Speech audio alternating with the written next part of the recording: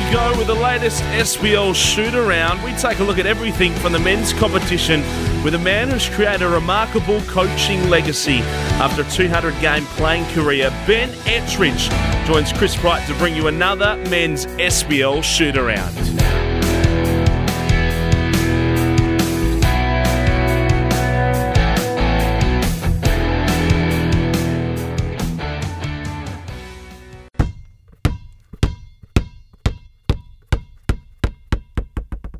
Hello and welcome to SPL Shoot-Around, where in the busiest week of the year, all of a sudden, COVID-19 has meant that 2020 over the first 6 months has been a little bit quiet in terms of basketball here in Western Australia. But here we are, our second show for this week on Men's SPL Shoot-Around. We are now on the verge of the start of the West Coast Classic, which gets underway on Friday night with a full set of fixtures. And of course, this episode is going to be the one where we officially announce the ultimate SPL championship winning team. We're down to the final two teams. It's the Perth Redbacks of 1990, the Swan City Mustangs of 1991, and we will be deciding the winner tonight and announcing it here on SPL Shoot-Around. And we've got a very special guest from a player from each of those two teams. So I'll let my co-host announce who they are, but when we're talking about royalty in basketball in WA, these two men are two that you don't want to miss us talking to. So there's a hell of a lot for us to get to on this episode. And to begin it all, I'm Chris Pike, your co-host, but the man that is the star of this show, and hopefully he's getting a bit more movement in that knee of his, Ben Ettridge. Thanks for joining me once again. Oh, great to be here. And as you said, it's a massive week in basketball. Sorry not to sound like Eddie Maguire there and steal his catchphrase, but look, yeah, we're at the pointy end. I know it's our final training session tonight. A lot of teams Thursday night's their final run through. You know, captains will be getting their captain's run maybe and having that final chat to the team, and we tip it all off on Friday night. So yeah, very, very exciting time in the West Coast Classic, and we're down to the business end of the NCAA. You know, the Redbacks versus the Mustangs. I think a dream matchup, and viewers might have alluded to it right back at the start that these were two teams we thought could go a very long way. And yeah, really looking forward to having a chat and breaking those ones down. Our two guests tonight are two of the best. We couldn't have gone much higher up the tree. Can you just let our listeners know who from the Perth Redbacks we're going to hear from, and also who from the Swan City Mustangs, and how excited are you to especially speak to one of those men, but both of them? Well, I alluded to last week that I was on the last show that it was like Christmas Eve and Christmas Day. Well, we've got the presents and we're opening them up, and two guys who epitomised, I think, their team at the time in WA basketball. Could not get too big a name. So absolutely thrilled to have Andrew Vlahoff on to discuss the 1990s Redbacks and give us some insight on that, and also Mr. Magic, if you will, the Showtime of the early 90s, Glenn Ellis, run and stun. My memories of Glenn running around, ball behind his back, between his legs, 360 left-hand spinning layup down the lane, and talking the whole way through it. So, you know, Glenn's a legend of the SPL. He's been around for a long time. His family's still actively involved in the SPL with Glenn and Cody and his involvement there at Stirling. So can't wait to speak to both of those two men and get their insights and pick their brains a little bit about those two amazing teams that we've got left. Now, I think you're a little bit surprised. I first mentioned that I would ask Andrew Vlahoff to come on our show here. How excited are you that you're getting the chance to speak to him? And I guess it goes to show that we must be doing something right on SPL Shoot-Around if somebody of that caliber is willing to come on. It's just amazing for me.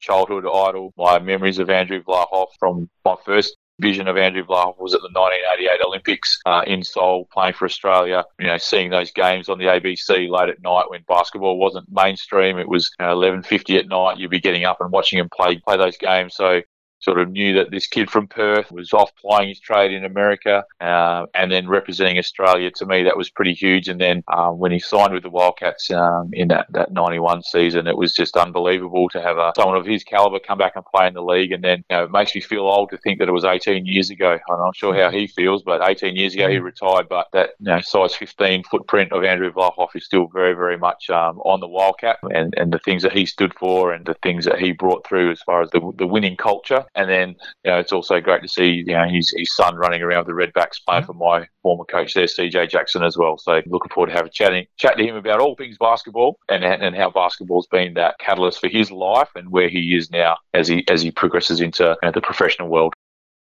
And he's very proud of that 1990 Redbacks team as well. So he'll be putting the case forward for them to win our NCAA tournament. I'm sure Glenn Ellis will make a strong case for his 1991 Swan City Mustangs team as well. Now, we got to this championship game after, in the Final Four, we had the Redbacks beat the Goldfields Giants from 2007.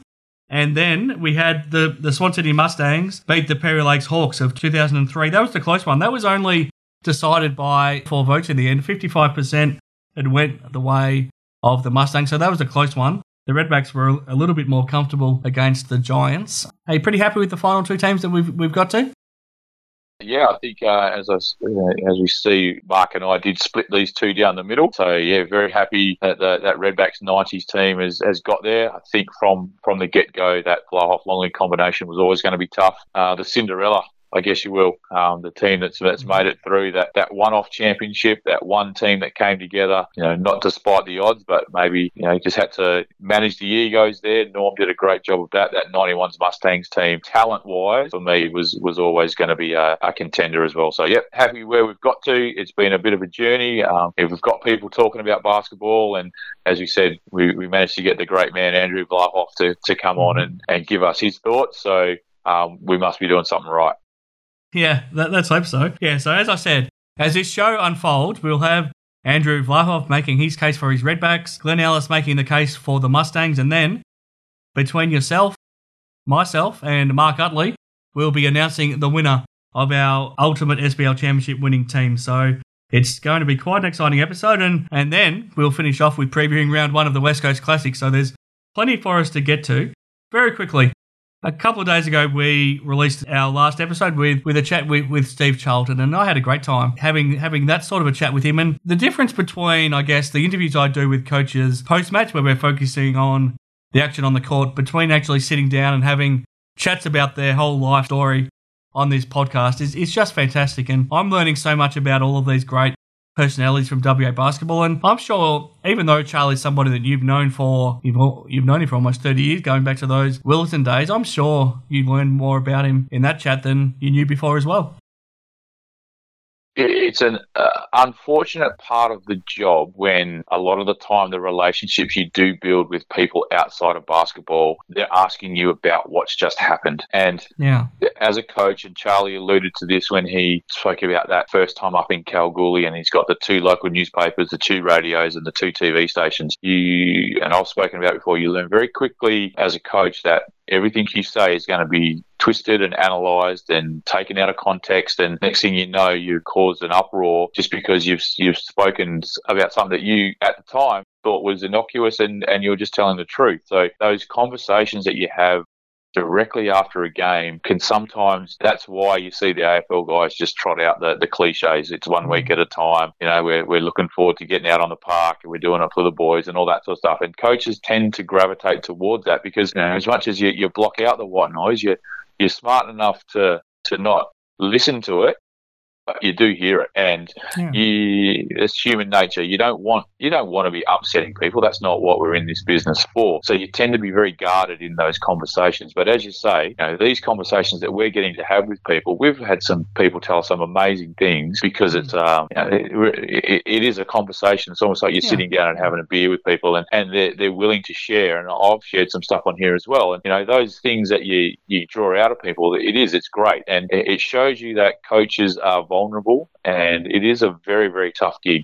As Charlie said, players win games, coaches lose them. And that's a really, really tough thing for coaches to handle. And it's why you see coaches burn out, and it's why you see coaches have relationships that don't work, because they are putting themselves under so much pressure. And we spend a lot of time working with our athletes on their mental health and making sure that they are able to cope with the stresses and all those sorts of things that go along with going out and trying to perform. And one of the things where I think we do fall down is that mental health and that support that we can give to coaches and even young coaches. Like a coach out of their depth coaching an under 14s team when they've got 7 or 8 sets of parents all on them about their kid should be getting the court time or whatever. That's pressure. And we do a lot to try and alleviate that, but I think that we can do a lot more to help coaches on that journey. And when they are in the grind at that elite level, that that support is there, so that they are comfortable talking about it and they are comfortable sharing. So yeah, absolutely love that chat with Charlie. Again, one of my first 2 coaches I had when I moved up to Perth and got to Willetton, and again someone that. He was thrown in the deep end, but we were also thrown in the deep end as well. And I think we made it to a semi-final that year, which probably wasn't bad for a bunch of tag-alongs there at the Tigers. I have to ask you a follow-up question. Has that ever happened with a chat that you've had with me, and then I've gone to write something on the SBL website that you've later regretted? No, because you don't. Again, you're not trying to upset people, and you're doing your job, and I'm doing my job. So I think maybe the one time that I did chip you a little bit was that we hadn't spoken for a whole season, and your response was rightly so that you knew you were going to get 4 weeks of me in the finals, and I was like, you know what, you're 100% correct. So on we go with our day, no harm, no foul, and we're sitting here. We've been doing this for the last 10 weeks, so that's what it is, though, and. Again, we do get caught up in our own little world. At that point in time, you're writing for water polo, you're writing for the waffle, you're writing for the SBL, you're writing for the WSBL, you're doing all these other things. And there I am sitting there going, oh, Chris Pike hasn't sent me a message. Why aren't I important? And then you sit back and go, well, you know what? You're not. You're in the grand scheme of things, you're one of 20 coaches in the SBL. So he's doing his job. Just get over there and do your job, Ben. You worry about what you're doing. And when you do that, life becomes a lot less stressful for you. Yeah, you really don't take yourself so important. I know that's a line from a movie, but you won't get out. I think that's how it goes. Something like that. So it's like, yeah, you know what? At the end of the day, we're all doing the best we can. We're not out there actively trying to upset the apple cart and do that. And I know Dan said, it's good to have people that will say things that spurn interest and all that. You know what? It's not intentional. We're just doing it because in the spur of the moment, you might be trying to just give the most open and honest answer because you want to be genuine. You want people to actually see you do care about what you're doing and it means something to you. So of course you're going to be open and honest. So I'll always be open and honest. I'll always say what I'm thinking. And look, again, in this role at the moment, if that gets people talking about stuff, then that's great. But the intent is never to upset people or make people feel like you don't respect them. I do remember that. It really actually got to me because I thought we'd always got along great, and all of a sudden I thought, oh shit, I've upset him. I need to, it wasn't anything personal that I hadn't spoken to you for that period of time. It's just like you said, when I'm dealing with 14 SBL teams and 12 WSBL teams, sometimes it goes a little bit of time before I can speak to everybody all the time. But yeah, I mean that really got to me. I really wanted to make sure that you knew that it wasn't personal, and that I still had the same respect for you that I do now. So I'm glad that you were able to understand that from my point of view it wasn't personal, and I'm glad we could move on from that. And I like to think that in my role I've taken it as my responsibility to promote the SBL and to promote the people in it. So that's what I've tried to do, and I've taken that very seriously, both writing for the league and now doing this podcast. I think what I'm passionate about is promoting the people involved in the game of basketball. So I wanted to give you a voice on this show to express yourself and to expand your horizons a little bit. Same with Randy Meagle, to keep him involved in basketball without him being a coach, and same with all of our guests. I wanted to give them a voice to share their basketball journey. So whether it's on this podcast or with the stories I write, that's what I've always tried to do. But yeah, at the end of the day, I'm only one person, so I've always tried to do the best I can. And hopefully, I haven't upset too many people along the way. I've tried to get along with everyone the best I can. And as I say, we're all here doing our best. We're all at that precise moment, that decision we make, I guarantee human fundamental in our DNA that we're not trying to upset people. We all want to get along, and we're all doing the job because we love it. And again, sometimes, as I've said all along, communication is the key. All it takes is one from me, one back from you, and we're good. That was the thing. It's not like Mark Utley leaves my text message sitting there for 6 weeks about his assistant coach. It's and that's the thing. We're all here for the right reason. And I remember the next time I spoke to you, I wanted to speak to you as quickly as I could afterwards, so we did an interview over the phone. I was actually really nervous. I was like, geez, I think he's going to be pretty grumpy and angry at me, but once we actually spoke again, it was just like picking up from exactly where we left off. So I'm glad I probably had something happen in the day that, and that happened to be the thing that crossed my mind as you said. And that's the problem with text messages too. Like, we use them so much, but you just can't get your point across in a text message, and you miss a punctuation point or put a wrong capital letter or hit an exclamation mark at the end, and next thing you know, again, pick up the phone, have a chat, or like you said, get face to face with someone, and you can talk it out and you can get all those things across that you need to. So. Or you send the wrong message to the wrong person, which I God. I won't mention any names, but it was a football player, and he had confided in me earlier in the day that he was about to announce his retirement and that he was just sick of playing footy, but he didn't want to make it public. And I was messaging my girlfriend at the time, and I said he's about to announce his retirement. I can't believe he's doing this, but I've got to keep it quiet. And then all of a sudden I sent it to him, and he just messaged back saying, what the hell?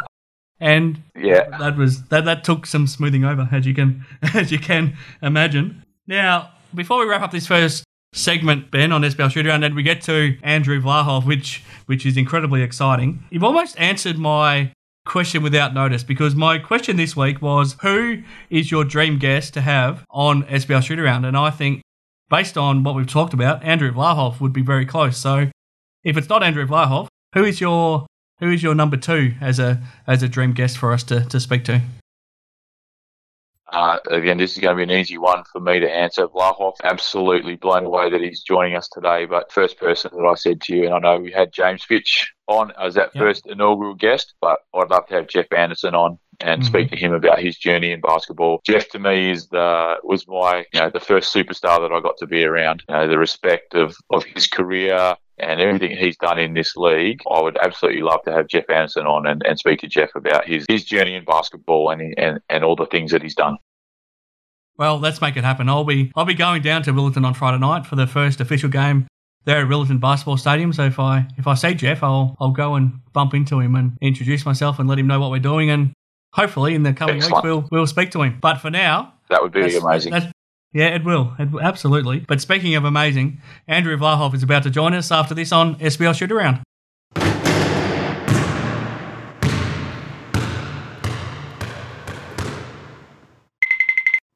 Okay, back here on SBL Shoot Around, and we've talked about having treats so far on this show, been over our first 9 episodes, but a treat doesn't quite cover this. And when I introduce all of our guests, I run through what they've done in basketball, but if I was going to do this for this man, we'd be here all day. I mean, his basketball legacy in Western Australia and Australia is unbelievable, and the fact that he's a Hall of Famer pretty much says it all. But to have done the things that this man has done, the championships with the Perth Wildcats, the 349 games, grand final MVP, I mean, it just goes on and on. 4 times he went to the Olympic Games playing for Australia. It's just unbelievable what this man has done, and it's a hell of a pleasure for us to have him on our show. Andrew Vlahov, how do we find you this morning? Oh, very well, gentlemen, and thank you for inviting me on. No worries at all. It's a great treat to have you on our show. Do you ever get a chance to reflect on what you did during your basketball days? And I mean, I only just touched the surface on your achievements there. What sort of things how much pride do you take if you do ever take the chance to sit back and reflect?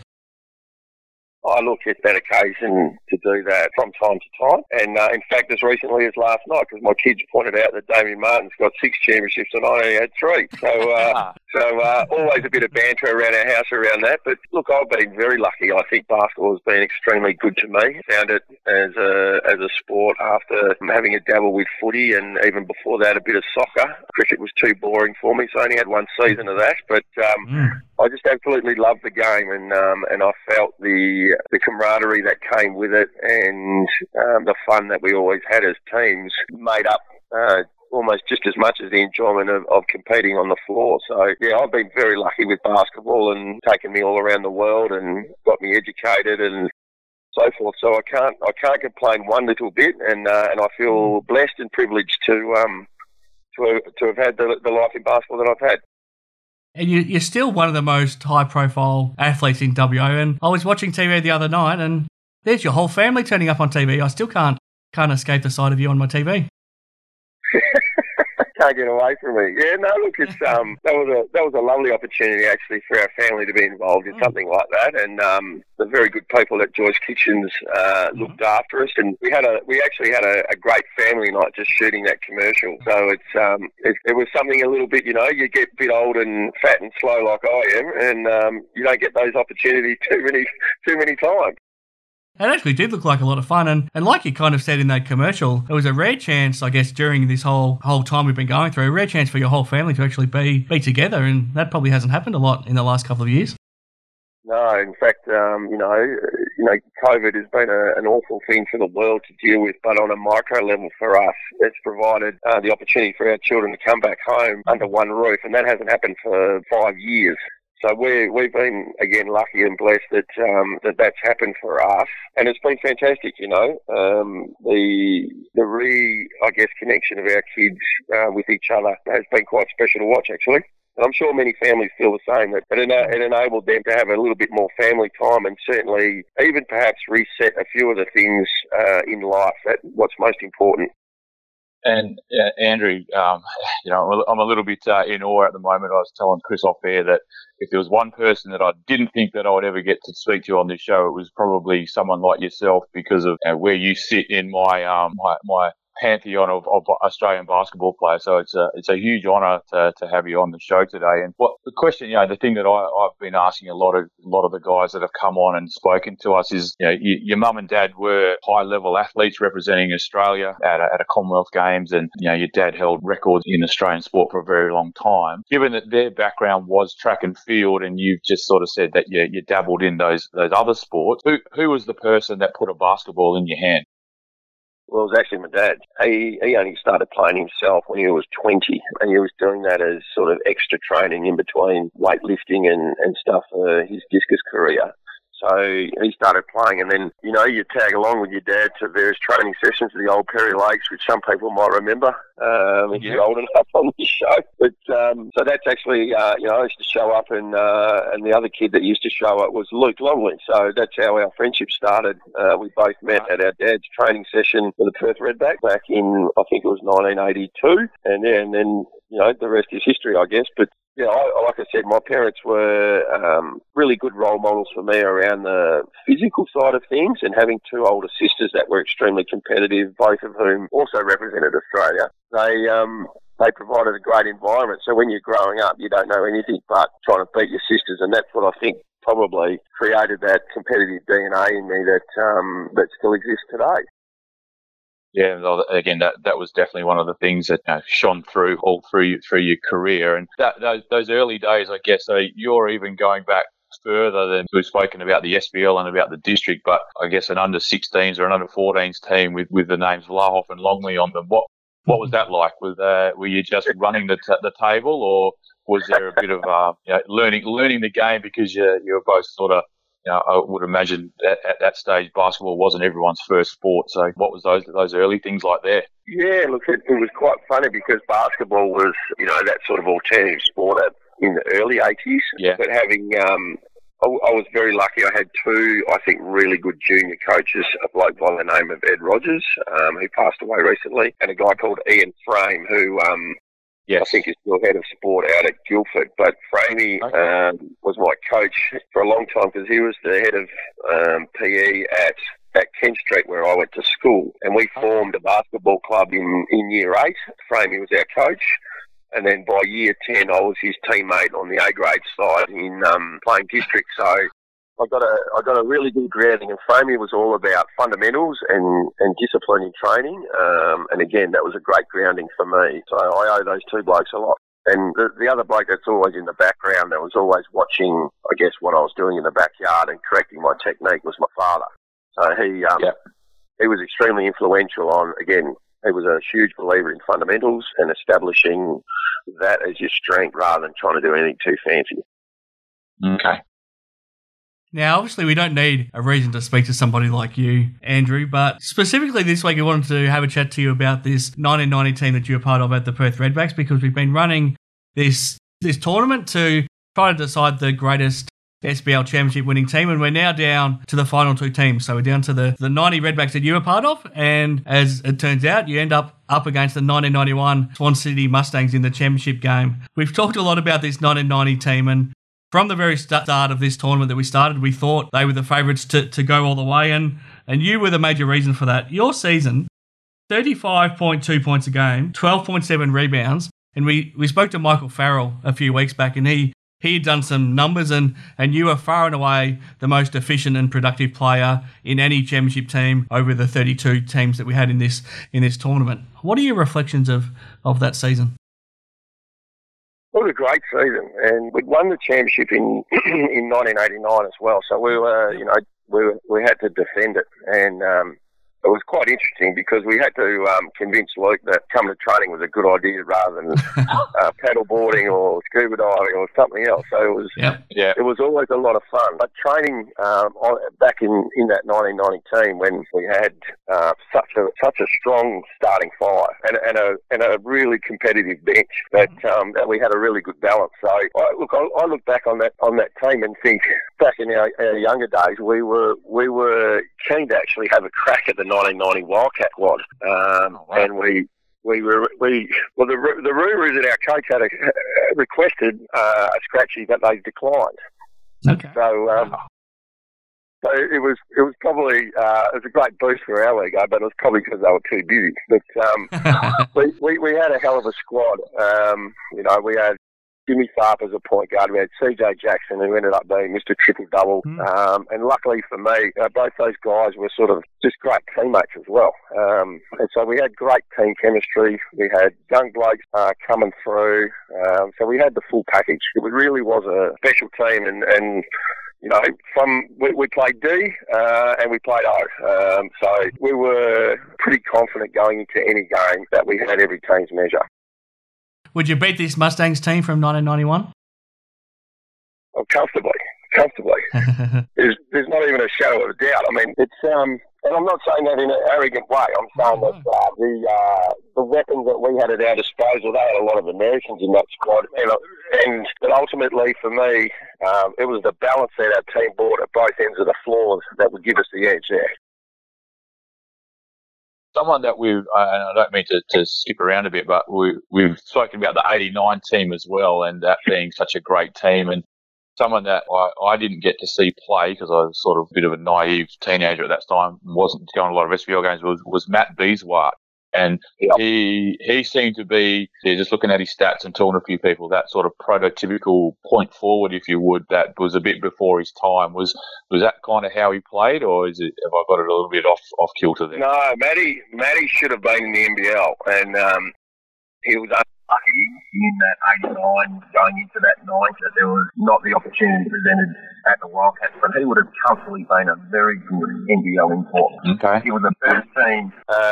So he was first team All Pac-10 back then, or now it's called Pac-12, and he just had the complete package. He was a scorer when you wanted him to score. He played great D, and he had a phenomenal passing ability. So yeah, he was way ahead of his time. The guy that probably reminds me most about Matty was Sean Redditch, who was just a hell of a competitor. Played both ends of the floor, could score when you want him to score, and just a good bloke all around too. I'm not sure if Sean fits that last part of your comment. He's a good bloke all around, don't worry about Sean. Yeah. Well, jumping back to 1990, the thing that Michael pointed out, I know Mark Utley and I sort of combed through this as well, was the shooting stats that you put up in that year, especially from the 3-point line. It just seemed to be, in these early teams, there wasn't that heavy reliance as there wasn't back then on the 3-point line. But your clip from the 3-point line was phenomenal, and you were taking sort of 6 or 7 of them a game. Was that something that you were specifically working on in the SBL because you knew you needed to take that to the next level, or was it just that was where, because you had a dominant big inside like Luke that was probably dragging teams in, that just was where you could find your spot? Probably a little bit of both, to be honest. I really wanted to develop my outside game, and from a physical point of view, playing against the other guys inside, I sort of felt like I had sort of not conquered that, but was pretty decent at that. But my weak point was my 3-point shot. So over that 89 summer, I put a lot of work in, and yeah, I did end up taking a lot of threes. I think I may have even hit 11 in the semi-final against East Perth. Wow. I had back-to-back 50s in that semi. I think I had 55 first night and 51 the second. Wow. And I know that I was just on fire that day. It literally felt like I could throw it from anywhere and it was dropping in.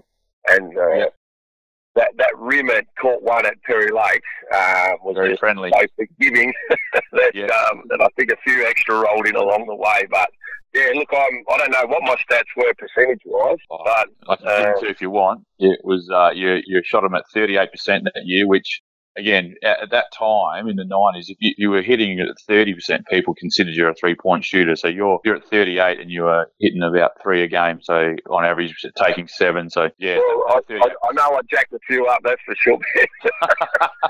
Well, Scotty Osborne, who was a good friend and a teammate, he once commented, I think, at our trophy dinner that I passed it to him once because it fell out of my hand. If you're doing it like that, if you're hitting 11 in a semi-final, then you've got all the right in the world, I guess, to keep shooting. So, well, what Scotty didn't know was the coach said, "Listen, don't pass it to Scotty, just shoot it." Only joking. Obviously, plenty of fascination around this team as well because of Luke Longley. And you talked about how, 8 years earlier you started your basketball journey together. You would end up being, co-owners of the Wildcats together as well 10 years after this. But what was it like to share these championships with him at the Redbacks? Oh, it was a lot of fun. Like I said, it's at the time when you're in the moment, you don't sort of understand it. But, as you get older, you sort of reflect back on how fun it was. And whenever a team wins a championship, it's a special year for sure. And then to be able to do it back to back with largely the same group of guys, it was a special time for the club. And, the emergence of the game of basketball also was a special time. So Wildcats are going nuts, SPL's going nuts. There were crowds of, goodness me, I don't know, it'd be over 1,000 people used to come to our Redback games. And, we enjoyed great support across the community, and we had great sponsors back in those days. Burswood looked after us really well, and we were, we were very happy campers. Mm-hmm. Did it ever? So I'm looking at the resume, and again, I know a lot of the story. There's a time in there, like I'm looking at, an Olympic Games from 1988, which probably meant that you're on the radar at least 18 months before that, and then you've got Olympic Games 88, 92, 96. 2000, World Cup 90, 94, 98. So essentially every 2 years you're hitting a major. At that time, playing basketball all year round, essentially, because you're at college, coming back, playing in the SPL in the off-season. Did you ever just at some time just go, this is just a carousel of airports and gear bags and that? I know when I was doing that at a lower level, it sort of felt I'd get to the end of the year and I'd walk onto an aeroplane and I'd smell the aeroplane food and I'd almost throw up because I was just sick of that continual travel. Did you ever lose the passion, I guess, is what I'm asking?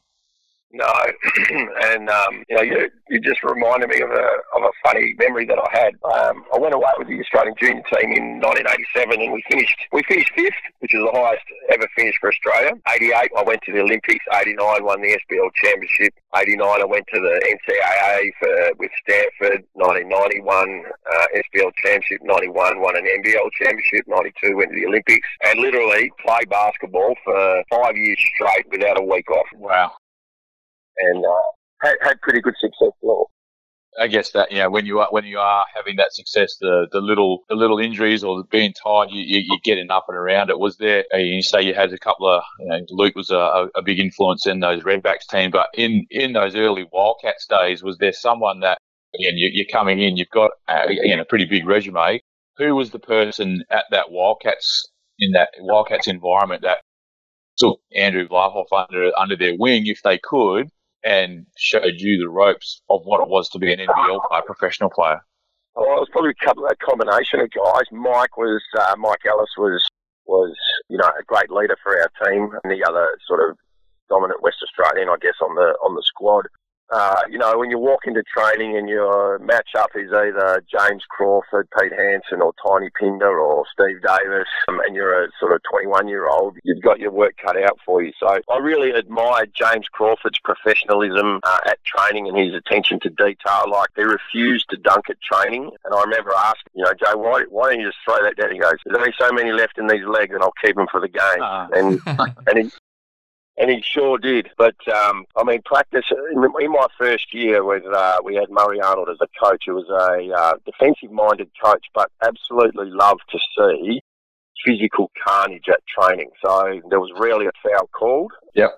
And it just bred that environment of, no blood, no foul. And if you're not up to the task, everyone would let you know about it. And, there's a pretty competitive environment. I'm not sure you're even allowed to do some of that stuff these days, in terms of how you can ridicule another person. But it was the school of hard knocks for me, and I got a great grounding from those guys. Pete was, a good mate, and again, pushed each other in the gym. He was super physical, and all of those guys were just serious competitors. And add in bloody Grace, who was just the maestro in knowing where you need the ball, how you need the ball, who to give it to, who needs the ball, who's running hot. I just really enjoyed that first year as a rookie. It couldn't have gone any better. I started my first 2 games. We went 1-1, and then the coach benched me for the season. I came off the bench for the rest of the season. Okay, we're going to cut that chat with Andrew Vlahov just short. But we'll save it for next week because we have plenty more to cover on this week's show. But stay tuned to SBL Shoot Around next week for very much more from the Perth Wildcats, the Perth Redbacks, the Australian basketball legend Andrew Vlahov. But up next, we'll hear from Glenn Ellis as we continue our chat about the NCAA tournament to crown the ultimate SBL championship team.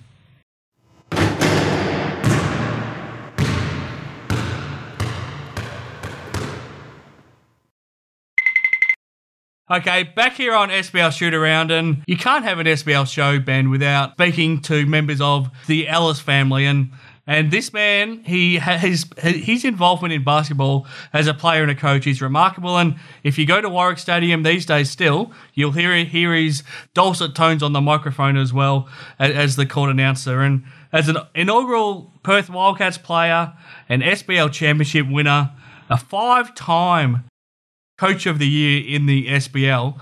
Glenn Ellis, you've had a hell of a life in basketball and it's still continuing. Thanks very much for joining us. Oh, it's my pleasure, Chris. The basketball's booming bigger than ever, mate. It's a very popular sport. So there's a lot of good basketball to come. Now, you're still frequenting Warwick Stadium quite often, and as we've spoken about on this show, that's where Ben went down with his injury, and I believe you were even there on the night. I was quite happy to help the pushing of pushing him into the hospital. But he was like signing autographs on his way to the ambulance, because everyone's going, that's Ben Edridge, and he hit his last shot when he went down, and he was signing autographs all the way to the ambulance. Oh, that's a stitch up, Glenn. Very good, very good. No, look, a lot of people did walk past and wish me well, and saw it happen, and on the road to recovery. But if you do want one, Glenn, send me your email address, and I'll email you an autograph if you want one. Mate, from what I've heard, Ben, it was horrific, mate, and I do wish you well, because I heard it was really bad. So I'm really sorry to hear that. All jokes aside, mate, not good at all. I appreciate it. Thank you. Thanks, mate. No problem. Do you ever get much of a chance, Glenn, to sit back and reflect on everything you achieved? Because some of your accomplishments, 116 games in the NBL with the Perth Wildcats, including being part of the first ever team, 140 games in the SBL, but you played obviously, plenty before that in the district competition as well. And, as part of that 1991 Swan City Mustangs championship team, as we'll talk about a little bit later. But then as a coach, especially in the women's SBL, to be a 5-time Coach of the Year is just an it's an unbelievable achievement considering the level of competition you're facing as rival coaches. I mean, as a player and a coach and everything else that you've done as part of the Ellis family in basketball, do you ever get a chance to sit back and sort of look back and be proud of what you have achieved? To be honest with you, Chris, you sent me the text through on those sort of details, and I didn't even realise that until you'd actually you'd sort of messaged it to me, and I went, I didn't even realise that. So I thought he's done his homework really well. But I guess you just try and remember the good things. You know, we talked about that grand final, and there's certain things that you just remember that was just like highlights. But you know, I guess I just had a passion. Our whole family's got a passion for basketball, and we enjoy it. And it's good when you send those through. You think, oh well, I do remember, you know, winning that championship. I do remember that. But it's I guess it's just moving forward. Now I've got to the stage where my son and daughter are playing basketball, and I don't want to push them into it, but I'd really obviously like them to play basketball because that was our preferred sport, and hope and my son's just started playing wobble, so that's why I'm down at Warwick a lot, because I get asked to help out with that, and I just hope that he's successful and what he does he enjoys as well. I'm hearing you with that one. My little bloke's just starting to pick up a basketball. He did his first basketball camp at Kingsway, and Wayne Simmons was his coach for that, and he absolutely adored Wayne and loved being around him. And it's inspiring that love of the game that we probably had when we were growing up, and there was nothing else that we wanted to do other than run around with a basketball in our hands. Oh, Ben, I mean, I know Wayne Simmons really well. When I was training with the Wildcats, he was a train-on, and there's always a good story. You find a lot of good friends, and you know, have a lot of good sort of memories of that. But I remember he was the fittest guy. I mean, I thought we were fit, but everyone would get a chance for a sub while we're scrimmaging full court, and his sub was skipping on the sideline. That was his yep. And he's still as fit as ever at his age and doing clinics, and I love how passionate Wayne still is, and I'm glad you've got your kids there because he's very passionate. He's got a lot to give, very friendly, and you know he loves the game just as much as we do. But man, he was still is super fit, as you would see. Yeah. Yep, no, he is, and you know, we chatted with him about those early Wildcat days. We had Bryn on last week talking about the formative years of the Wildcats, and that must have been absolutely huge for not only for you and your brothers, but also for your dad. You know, seeing that Wildcats team come into the National League. What was that like? In those formative years. Well, I guess I remember back in 1982 when.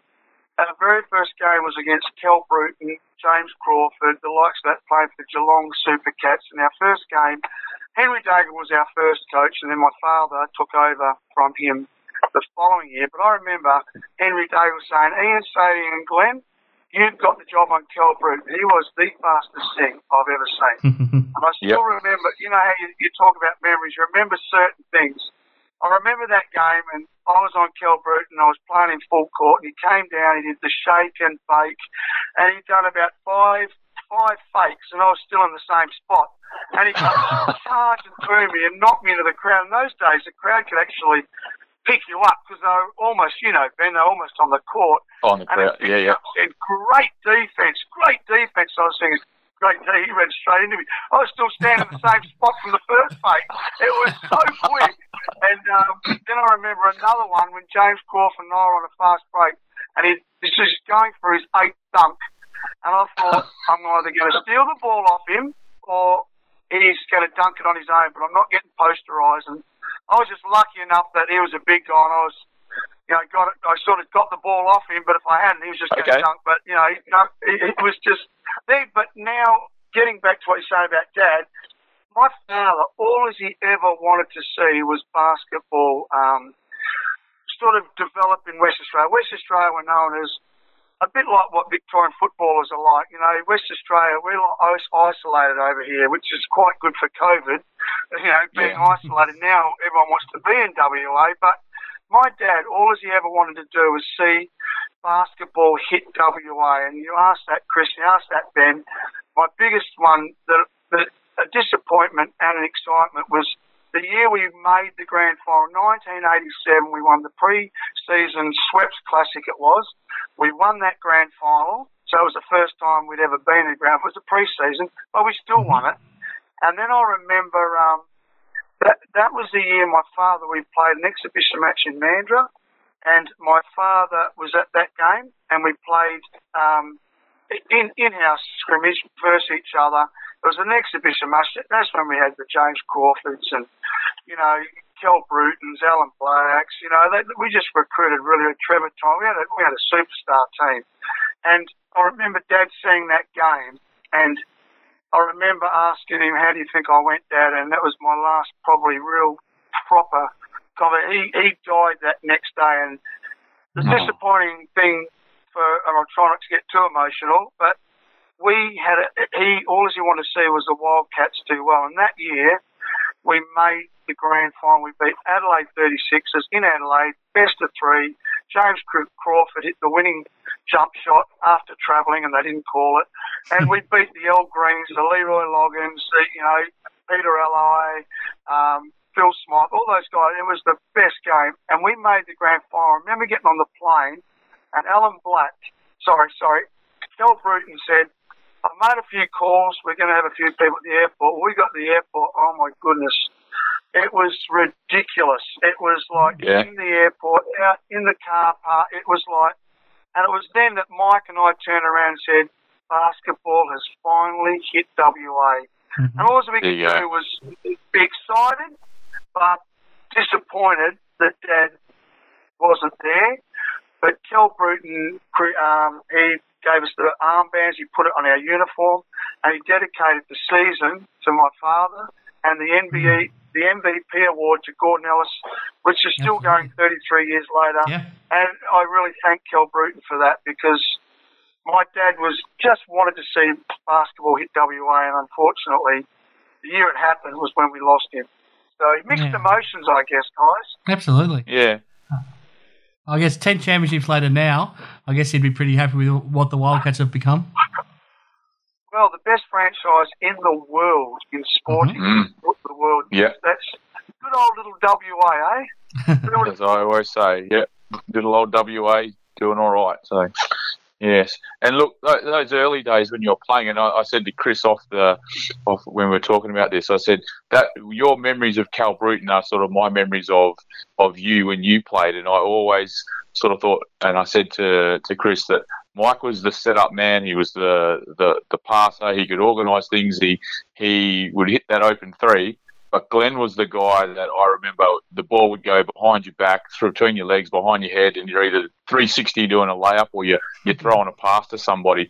Now, and in those days when we weren't watching basketball and we didn't have YouTube and all that, where did that flair that you had for the game? I remember your behind the back passes out of the post, like things like that people weren't doing, but you were doing it. Like where were you getting those inspirations from? I guess a bit like I'm seeing my son now. He's definitely different. He's climbing up trees. He's jumping up the stadium. He's climbing up the basket. I was pretty much like that, just full of energy, and they probably put it as OC. What do you call it? ADHD these days. I don't know. We never had anything worked out those days, but now they've got names for everything. I don't know. I was full of energy, and I guess I just like to try different things. And as a coach, you could really like the fact that I could do those things, but then as a coach, some coaches were like, "Oh, I'm not sure if that doesn't come off." You know what I mean? Yeah. So, that's probably where I got the name, like Sparkflow, because whether it be good or whether it be bad, something would happen. But I guess it was playing against my brothers growing up. I say to all those people playing today, the one-on-one against very good players can only increase your development as a player. And, my brothers, I love my brothers, they're my best friends. And, we played against each other in the backyard, down the court for hours and hours. And you try those things, I guess, Ben, and I was probably courageous enough to try them in a game. And if it come off, then I'd try it again, you know. But I guess I was lucky enough to have coaches, and that's probably how I coach. If you have a go at something and you muck it up, so be it. As long as you don't drop your head, you get back and do your recover. So I was lucky enough to have those coaches that allowed me to try those things. And, you know, a lot of coaches in today say, you get a turnover, you get dragged, you make a mistake, you get dragged, and people are probably too frightened to try different things. But when I coach, I'm just like, well, you know you missed a layup. I don't have to tell you off for that. Just get back in D and make up for it. And then I guess I was fortunate enough, Ben and Chris, to have those coaches that allowed me to try those certain things and gave me, I guess, the confidence to continue to do them. And I don't know, but Mike was definitely just a structured player that wasn't trying all the fancy things, but I guess that's because I was doing those two. And whether it come off or not, I was having fun, you know. That's the best part. That's the best part. Thank you for recognising that. No, you're welcome. You talked about as a coach as well, and the players that I've spoken to that you've coached always talk about that you just gave them such confidence. They enjoyed playing under you because you would give them the belief to go out there and to believe in themselves, and because they knew that you had their back. Amber Land is probably the best example because she just really loved playing under you in those years at Stirling. But going right back, you've had an amazing journey as a coach. It started while you were still playing. You started coaching the women's team at the Mustangs, and right up until, you know, those more recent stints at the Senators with the women's team. What got you into coaching the women's teams, and why were you able to do so well? Well, I think there was a lady by the name of Barb Bygraves, and one day I was just 20 odd or something, and I was playing and enjoying basketball. You know, the usual, you know, Ben, you know as well as anyone, there's so many teams, we don't have a coach. Can you help out? Yep. And so that was pretty much how it started. And she said, oh, look, how about you coach a wobble team or whatever and just see how you go. Well, I actually started coaching, and I really enjoyed it, whereas Michael, he never coached anything until he completely finished his career. Mm-hmm. But I actually probably enjoyed coaching almost as much as playing. And I guess it's probably why I sort of, over the years, have coached the way I have, because I was still playing, and I probably coach how I play. And like I said, you know, if you make a mistake, no problem, give it a go.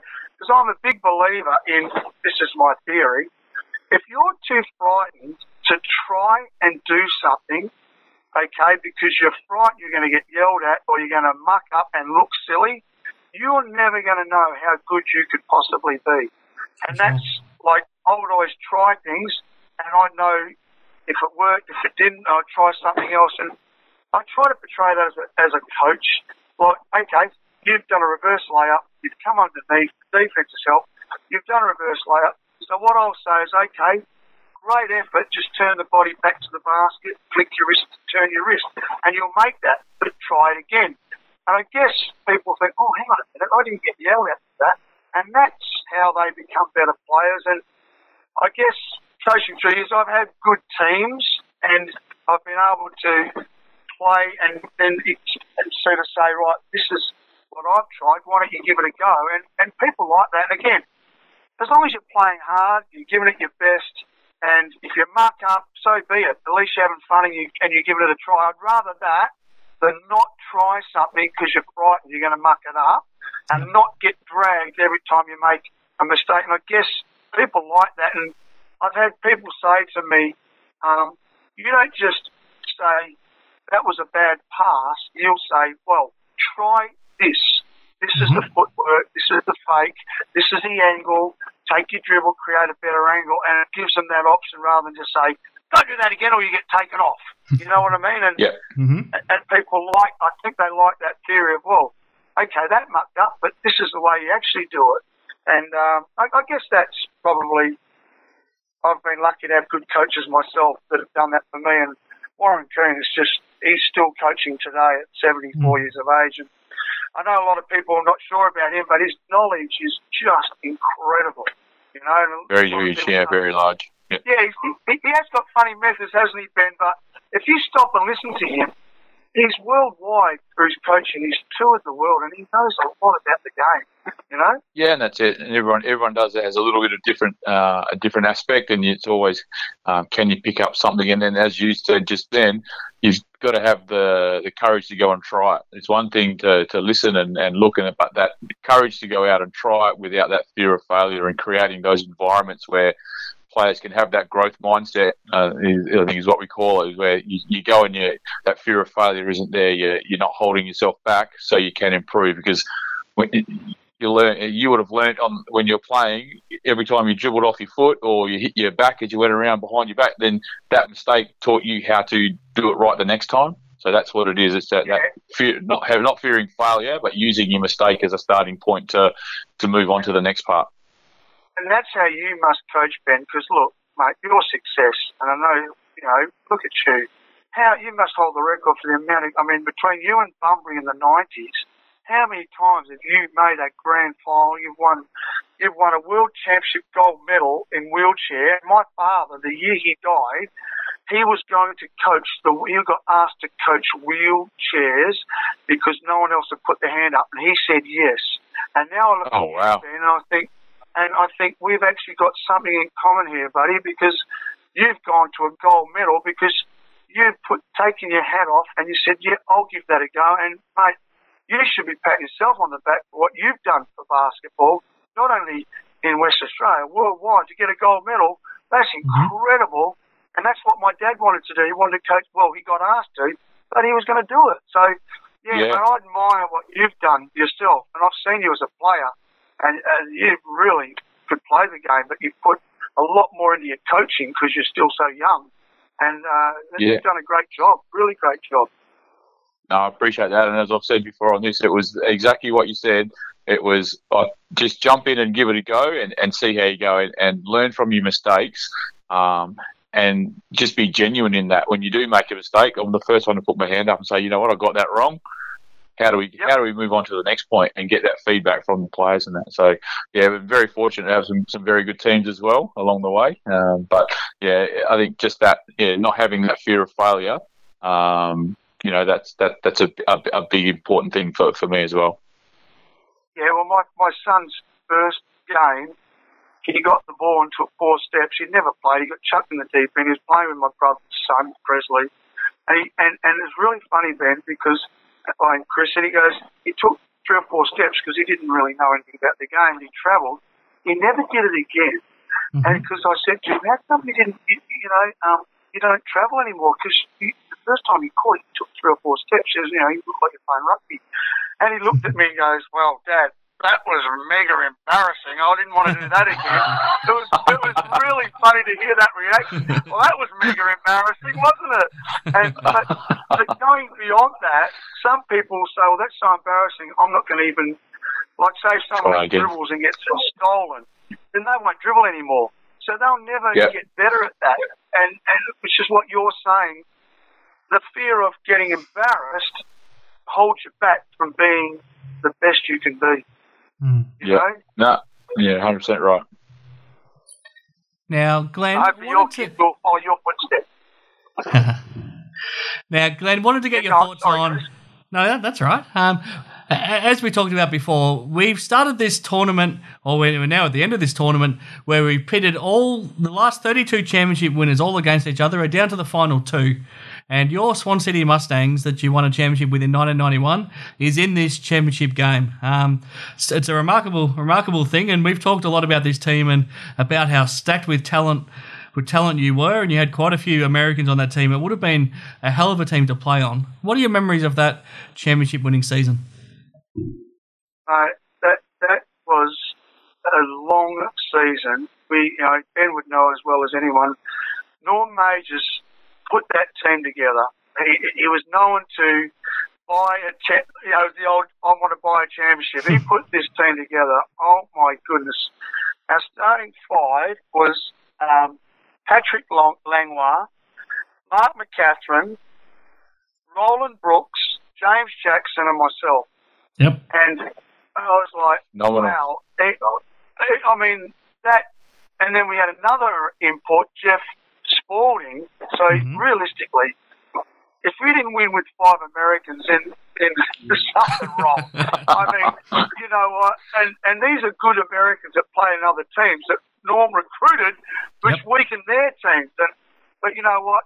People used to say, how many balls have you got in that team? And it was, but look, our trainings, 3 hours. So we used to have 3 hours of a long practice, and I don't know how much you know about ex-players, Chris, but Ben will know James Jackson.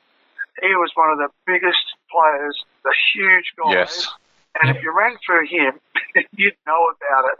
And we used to go bang on. We used to go hard every training through us. We used to train really, really hard. But every training would be a highlight. Every game would be a highlight.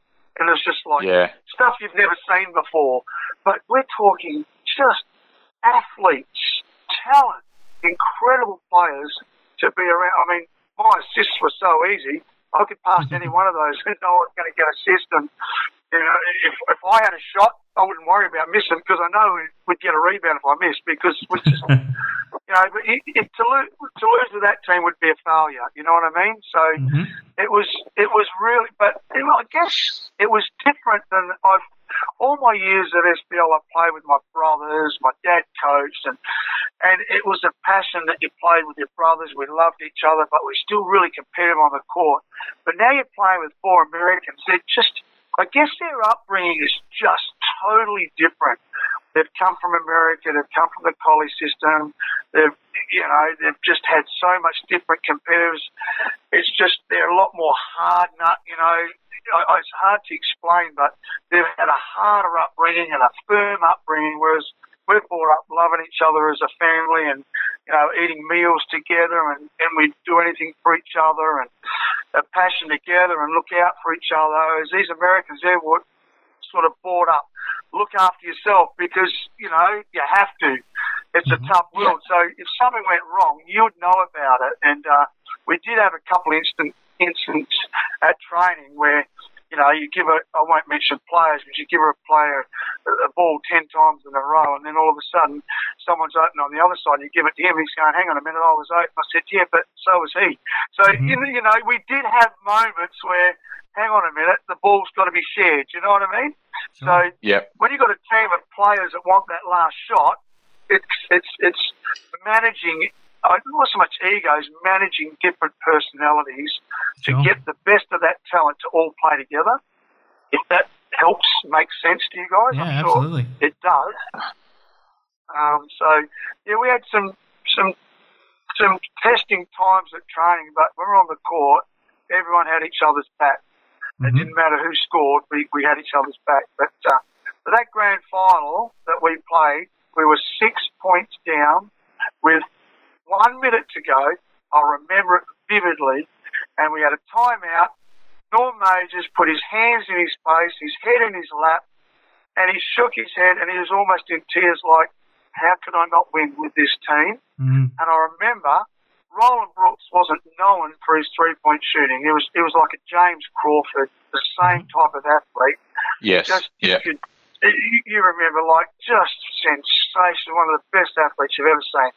Well, he's come down and he shot a three-point shot. And we were like, oh, Roland. And it went down. So now we're 3 down. We went back down. We got to stop. James Jackson, 6'5" point guard, the biggest shoulders you've ever seen. He's dribbling the ball up the court in, it seemed like slow motion. And he's getting guarded down and they're playing D on him. We're 3 down and they're waiting for the drive and he pulls up 2 steps over the halfway line and says, well, we're 3 down. I'm going to let this go. Swish. We're off the time. I don't know if you remember that game, but it was like, why wouldn't you let him take the layup? You know? I was sitting. So it was that challenge, and I was sitting at the basket end up in the grandstand directly behind it, and he was dead on behind. And you almost thought, what does he do? And he's just again, James still, from that far back, he still looked like the biggest guy on the court, and his follow through was just, it was never going to miss. You just knew it was never going to miss. Yeah, it was just brilliant. Yes, I do remember that game. God, what were you, Ben? Were you about 5? No, late teenagers.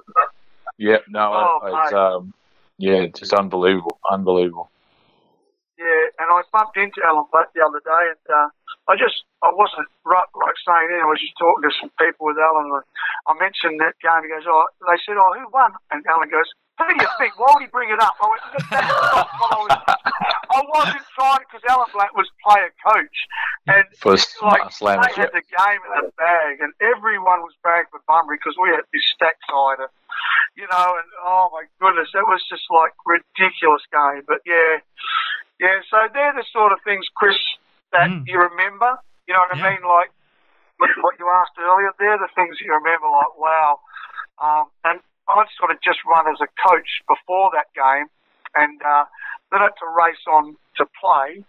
But you did ask a question earlier. I was very lucky to have a sort of a manager, like a physio, that would get me ready, and Norm Majors was very good at that. Okay. He'd sort of have the warm-up, and then they'd take me onto another court, and the physio would sort of get me, sort of rub me down, stretch me, give me some sort of warm-up on my own. So I'd have to go from coaching, and then already the game had started, and I'd have to race in and then get my head mindset into, now I'm playing. So you won 2 championships on that night. Had you won the grand final before? The women's game? Yes, we did. We did, but we had a pretty loaded side. But we did win that game before. But I can tell you, Ben, I don't, like they're trying to give me beer and all that, and I don't drink that sort of stuff. And Gary Test kept saying, have a banana. I had the worst migraine headache you could ever imagine. So I didn't get to really enjoy it, because by the time the men's had finished, it was just so much enthusiasm, so much yelling, so much excitement, and the overtime. Mate, I reckon I've still got a headache and I'm feeling it from that day. It was a huge night. I wish I could have enjoyed it more when it finished. That's got to be some type of SPL record for the championship winning coach of the women's SPL to then back up and play point guard for the winners of the men's SPL. That's, I'm sure there's people that know that, but I've never heard that story before. That's unbelievable. Unbelievable. And I didn't realise the success you had at the Mustangs as coach, Glenn. Just quickly, obviously you won that 91 championship, you beat the Redbacks, and then you lost the grand final the next year. Then you won the championship again in 1993. This is unbelievable. You won that game 109-51 over the Stirling Senators. And then again, you made the grand final in 1995. You lost to the Wanneroo Wolves.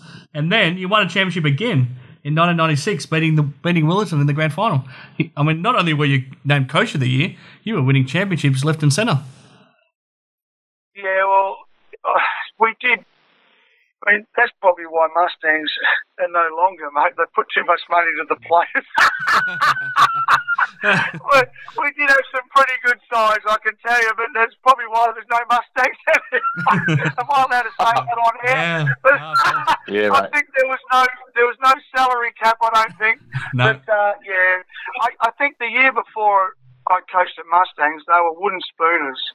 And, we recruited pretty well. But, I mean, we had some pretty... I mean, Tully Bevel-Aqua, she ended up going on to WNBA.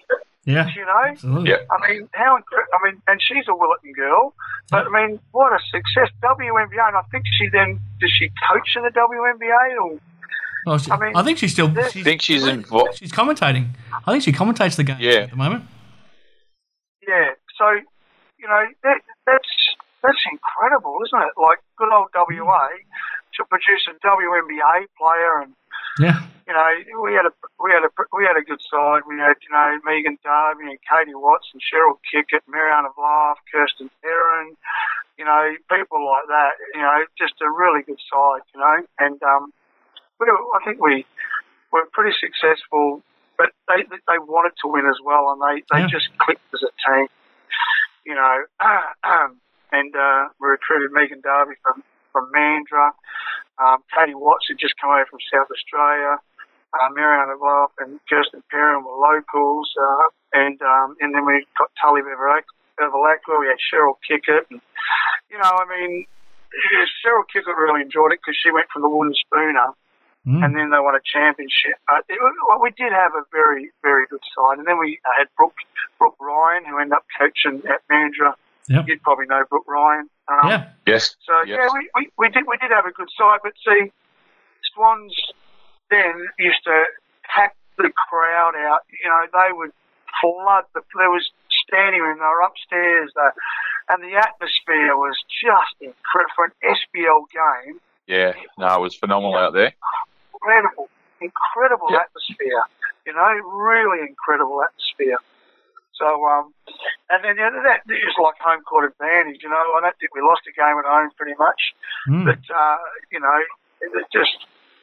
I guess when you get a crowd like that, and you'd know as a player, Ben, that it just lifts you all that. That ball you think you're never going to get to, you just manage to get to it with that. Yep. Your D just seems to go that next level of energy because you got that crowd just really behind you. And no, I understand. I don't see that in SBL as much anymore, but I guess Swan Stadium is a pretty small stadium, so when you get 2,000 people, it's packed. You know what I mean? And, yeah. The stadiums are so there wasn't as many restrictions around, and the stadiums. It's nice that Warwick Stadium's beautiful, and Joondalup Stadium's nice, and the new Wilton Stadium, but the crowd's not on top of you like it was at Mustangs. Yeah, it's sanitised. Mustangs had the crowd all the way around, those sorts of things where, and you were really close to the court and you weren't as far back and all those sorts of things. So it did make it that colder. And like Perry exactly. Lake, first, I used to say, you could hear all your mates, you could hear your family, you could hear every comment in the crowd. You'd know who said that, who yelled that out. You knew, not anymore. I mean, like I said, you'd go up to someone after the game, they'd come up to you after the game and say, I heard you yell out, shoot the ball, and I heard you yell out this, that, the other. You could actually, you could hear them in the crowd. But having said that, you could also hear the negative comments. I remember Michael, my brother, was playing a game, and look, he wasn't playing horrible, but it wasn't his greatest game, and he got engaged the week before. And we're walking into Perry Lakes, and the crowd is just so close. So you're walking into the change rooms, and some guy stands up, and we know it was. I won't say it stood up and goes, "Geez, Mike, I'm glad you don't get engaged every week. If you play like that." And oh my goodness, I was like, ouch, home crowd can be really hurtful at times. Yeah. But you can just hear everything, but also you can hear all the positives as well, and that lift that you get. So, it's different now, but there's more people probably going, but as you said, Ben, it's a lot more open. So you're a bit further away. A little bit different. Before we wrap up, Glenn, it's been great fun chatting with you, and we'll have to do it again because we've got so much more we could cover. But going back to your championship team, as I said, you're up against the 1990 Redbacks in this grand final game. We've already had Andrew Vlahov on our show to make the case for his Redbacks. Can you make a case why your Mustangs should win this tournament? Well, I guess that you look at an Andrew Vlahov, the strongest guy I have ever played on. Absolutely man-made giant. But then you look at a matchup, then you could say, all right, well, James Jackson he's a pretty strong unit too. Yep. So he could match up on him. And then you get a CJ Jackson, or you could probably match up a Roland Brooks on him. And then you look at a Luke Longley, who obviously has the height advantage and the experience, but you could probably get a Mark McCatherine who give away a bit of height, but he doesn't back away as far as he'll probably play very physical, and Luke would have the height and strength over him, but I don't know that he would love that physicality, and we had lots of players, so they'd probably give up a couple of fouls. And then you got the Tharps and the Craig, Craig Evans, match up, then you've got your Patrick Langhouse, and I don't want to mention myself or that to match up, but I guess the theory I'd have is they would have more to match up on than what we would have. If they would have the core Yes, I understand. incredible players, but we would have that maybe one or two extra really talented players to say, wow, how are we going to stop him? If we've got to stop this one, that one, this one, how are we going to stop him as well? So I guess that's my only advantage I think we have, is we have more to match up on. They've got probably your Andrew Bluff and your Luke Longleys, who are just superstars, NBA championship, play with Michael Jordan. But then they've got to match up on more of our great players. So that's and we're probably, they're probably bigger and stronger. We're probably more athletic, I guess, and like to run. So, if they slowed the game down into a Luke Longley, Andrew Bluff game, we'd struggle. But if we get into an open court, they might struggle to defend our athletes. So, very good. I like that. You guys? Absolutely. I think that's why this is such a good matchup. Yeah. Am I allowed to ask what Andrew Bluff's is he allowed? Am I allowed to speak about what his theory is? Because obviously he's got the Redbacks as a win, and I get that. So, am I allowed to ask his theory? Well, he just simply felt it was no contest. Yeah. That was Okay, all right. That sounds like an Andrew Bluff. That's why he was so good. He backed himself. He backed himself, and that's why he was so successful. So, for sure. you got to take that. Yeah. No, he did say that. I'm not arguing. He kind of felt that. He felt that Luke at that level was, and as you're saying, Luke wasn't your traditional plodding 7-footer. He could actually run up and down the floor. He thought Luke was a bit mobile. And then, having CJ as that big guard, but then you throw that. I would have even thrown Patrick Langlois at CJ. I think Langlois could defend anyone from a 1 to a 5 in this league. He was my X factor for you guys all the way through. Like no one really. Langlois? Yeah, like his versatility and the things he could do. He was a bit erratic in the way that he played, but it was just being a super athlete. So, but my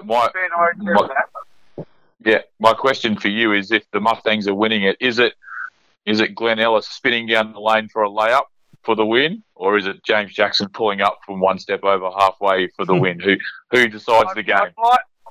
I'd like to say it could be maybe me dragging the defence and kicking to one of our 4 options for a dunk. Good answer. There you go. I even at the grand final, I remember driving just before half time with Patrick Langlois. I knew he wanted it. Flicked it to him, 2-hand dunk, head on the ring. We went on a high. But I'll tell you one thing, Ben. This one, Chris, we talk about things that stick in my mind. We were playing Wanneroo Wolves at Wanneroo, and I was playing Stirling with all my brothers.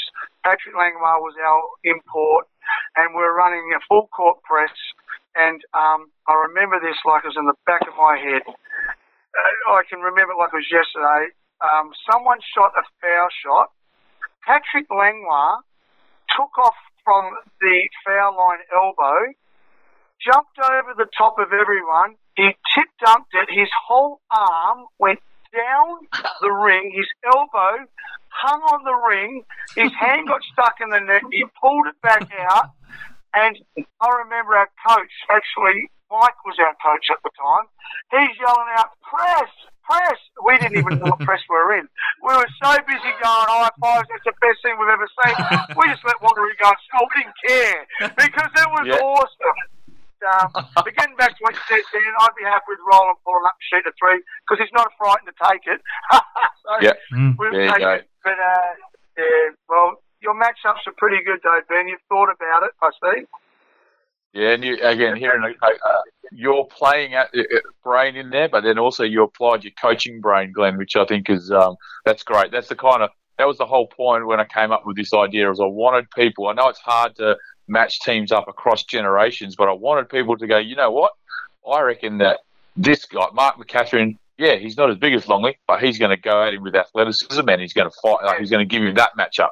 Because people that haven't seen it, they don't know. They're just looking at. You can't just look at stats and go, yeah, that's how it's going to happen. So having those little inside knowledge bits has been great. I've loved those conversations all along the way. Yeah, and I think I really appreciate it, Ben. I really appreciate your input. It's been phenomenal, and your experience is incredible. But even things like, you'd say, for example, Luke's got 5 fouls to give. All right, let's just have 4 of our Americans try and dunk on him. And if he blocks one, so be it. But even if he goes on 3 fouls, just even That's 3 it. fouls, and we can have 4 different guys, even just try and get him in foul trouble because he's so valuable. You don't want to use his...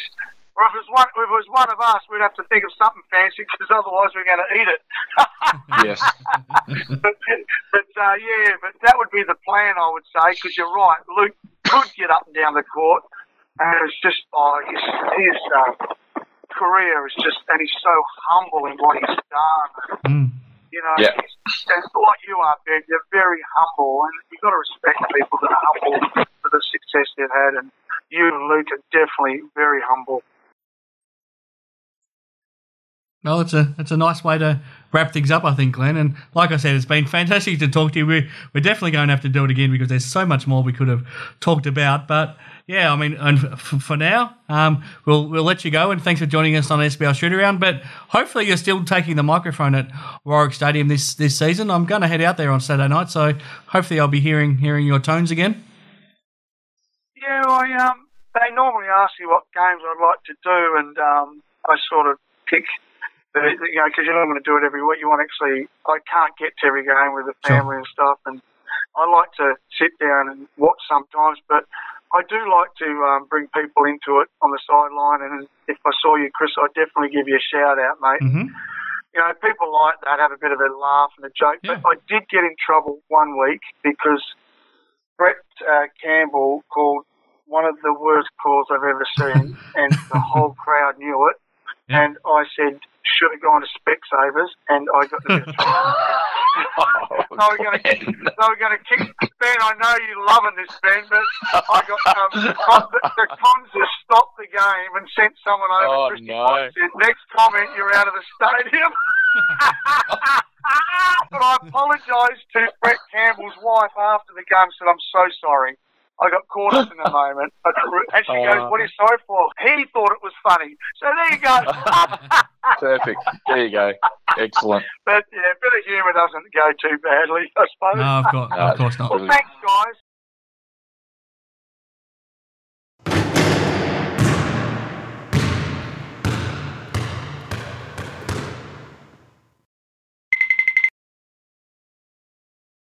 Okay, back here on SBL Shoot Around, and now that we've had the case made for the Redbacks by Andrew Vlahov, the case for the Mustangs made by Glenn Ellis, it's time to make our decision on our ultimate SBL championship winning team after our NCAA tournament. So Mark Utley has joined us once again. Before we get to this championship matchup, Mark, are you pretty happy with the final 2 teams that we've got, with this Redbacks from 1990 team and the Mustangs from 1991? Two fantastic teams. Yeah, I'm really happy that those 2 made it through. I actually picked those 2 right at the start, but then, when I crunched the numbers, there were 2 other teams as well. As I said, these 2 teams were great teams loaded with talent. If you're going to be swayed one way or another, would Andrew Vlahov or Glenn Ellis be more likely to have an influence over your decision? Well, growing up with Glenn, he had a lot of influences over a lot of my decisions. He did speak very highly of you. Yeah, he was basically a mentor for me as a young kid that hardly got on court, and we had some problem with imports early, and they weren't sort of at times hard to deal with, and Glenn actually protected the young guys on a number of occasions, and he was a real leader of that team, so I really appreciated everything he did for me early on in the piece. Andrew Vlahov, though, I still, in all of my time, say he was the most dominant figure that has played in the SPL. He was an absolute beast. Even when he went to the Wildcats, he did everything with the Wildcats. That last year of SPL, He was a jump shooting 3-point shooter. He was strong. He was dominant. He finished at Stanford, and he was outstanding. I went into sitting on the bench for a grand final, and Ben will know me well, and other people will know me well. I actually have a belief you can win any game that you play against, and that would be the closest that I actually knew that we were going to win that grand final. I knew that team was way too dominant. Yeah, I mean, it's unbelievable, his numbers. And like we spoke to Michael Farrell about, out of all the championship teams, he is the player who's had the most efficient and most productive season out of everybody. And that's out of 32 teams, so it's pretty remarkable. But between the three of us now, it's our responsibility to determine the ultimate SBL championship winning team. The three of us are going to cast our votes, and that's how we're going to pick it. I don't know how we want to do it, but not going to be easy. Chris? Yep. Before we go on, though, I've got a bone to pick with Ben. Last week's show, he was comparing Tupac and Biggie. That's fairly obvious to Tupac. And then he came out with the audacity to say Michael Jackson or Prince. And it's obviously Michael Jackson. Like, they were really bad examples to compare. They might as well have compared Brad Pitt to Mark Utley. Oh, Mark, I have no words. As I said, that's whenever you bring up those kinds of conversations, you're not going to please everybody all the time. And I think there's a classic example of it right there. I think we're going to have that again this week with whatever we choose and however we analyse it. There's Redbacks and Mustangs. Like, we could actually toss a coin either way in my mind as well. And I'm sure Ben's the same, and our listeners would be the same also. Yeah, well, I was very much heading one way. I was heading one way, and then after listening to Andrew and Glenn, it kind of swung me. So I know I've had my heart set on one team, but I think, after hearing a little bit more inside information, which I'll talk with Mark and see what he thinks.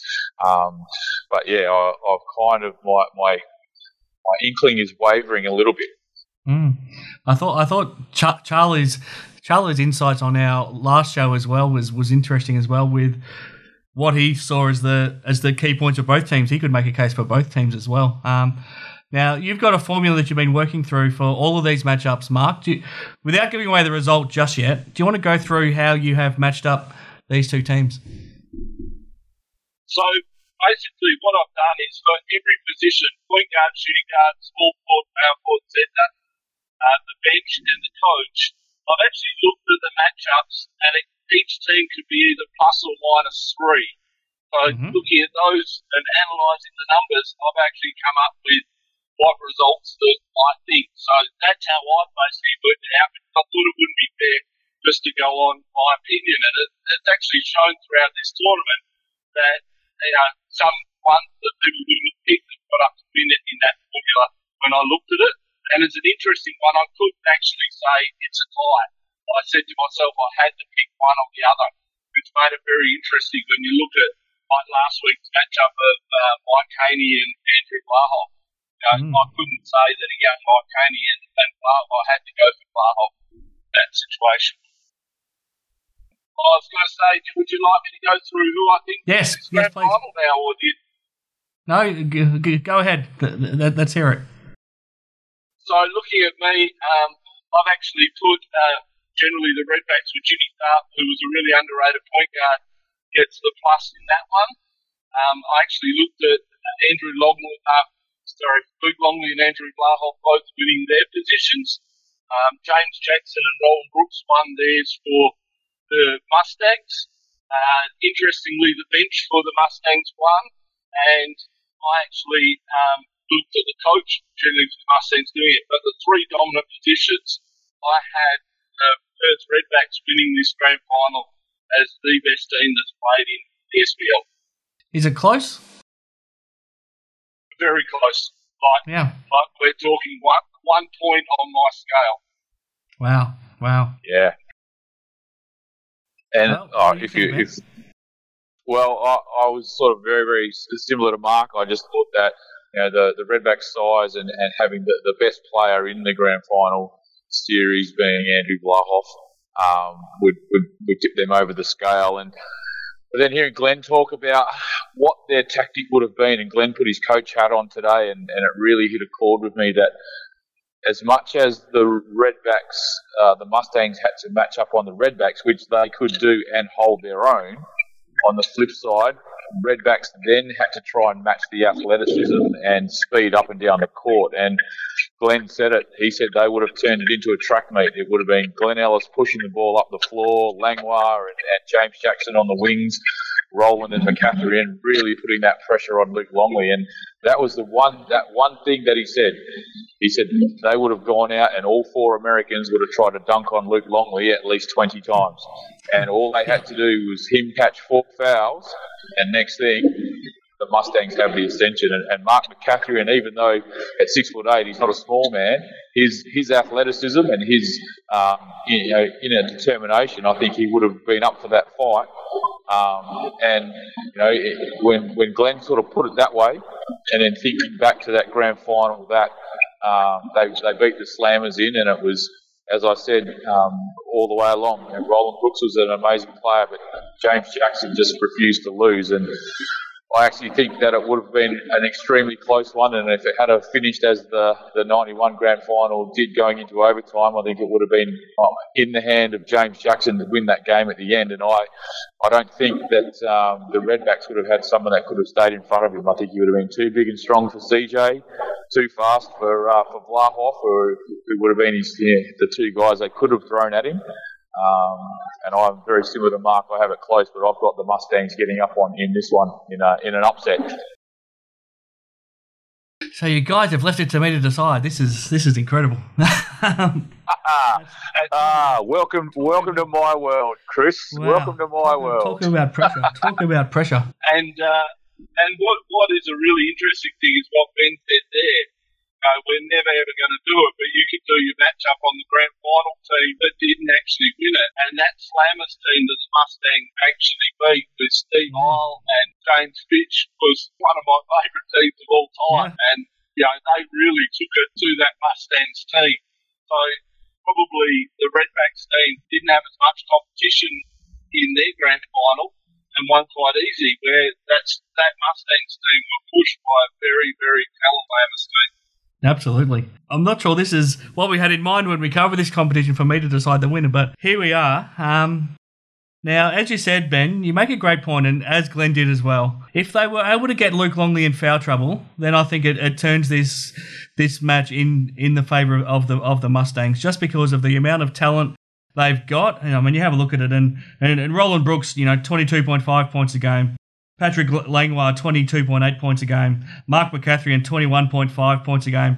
If it's a high-scoring game, if it's going 100-plus points a game in this grand final, then the Mustangs just have too much firepower, especially if they could get either Longley or Vlahoff into foul trouble, because the same sort of depth isn't there on the Redbacks. Yeah, here, Chris, on the flip side, Redbacks had 2 point guards.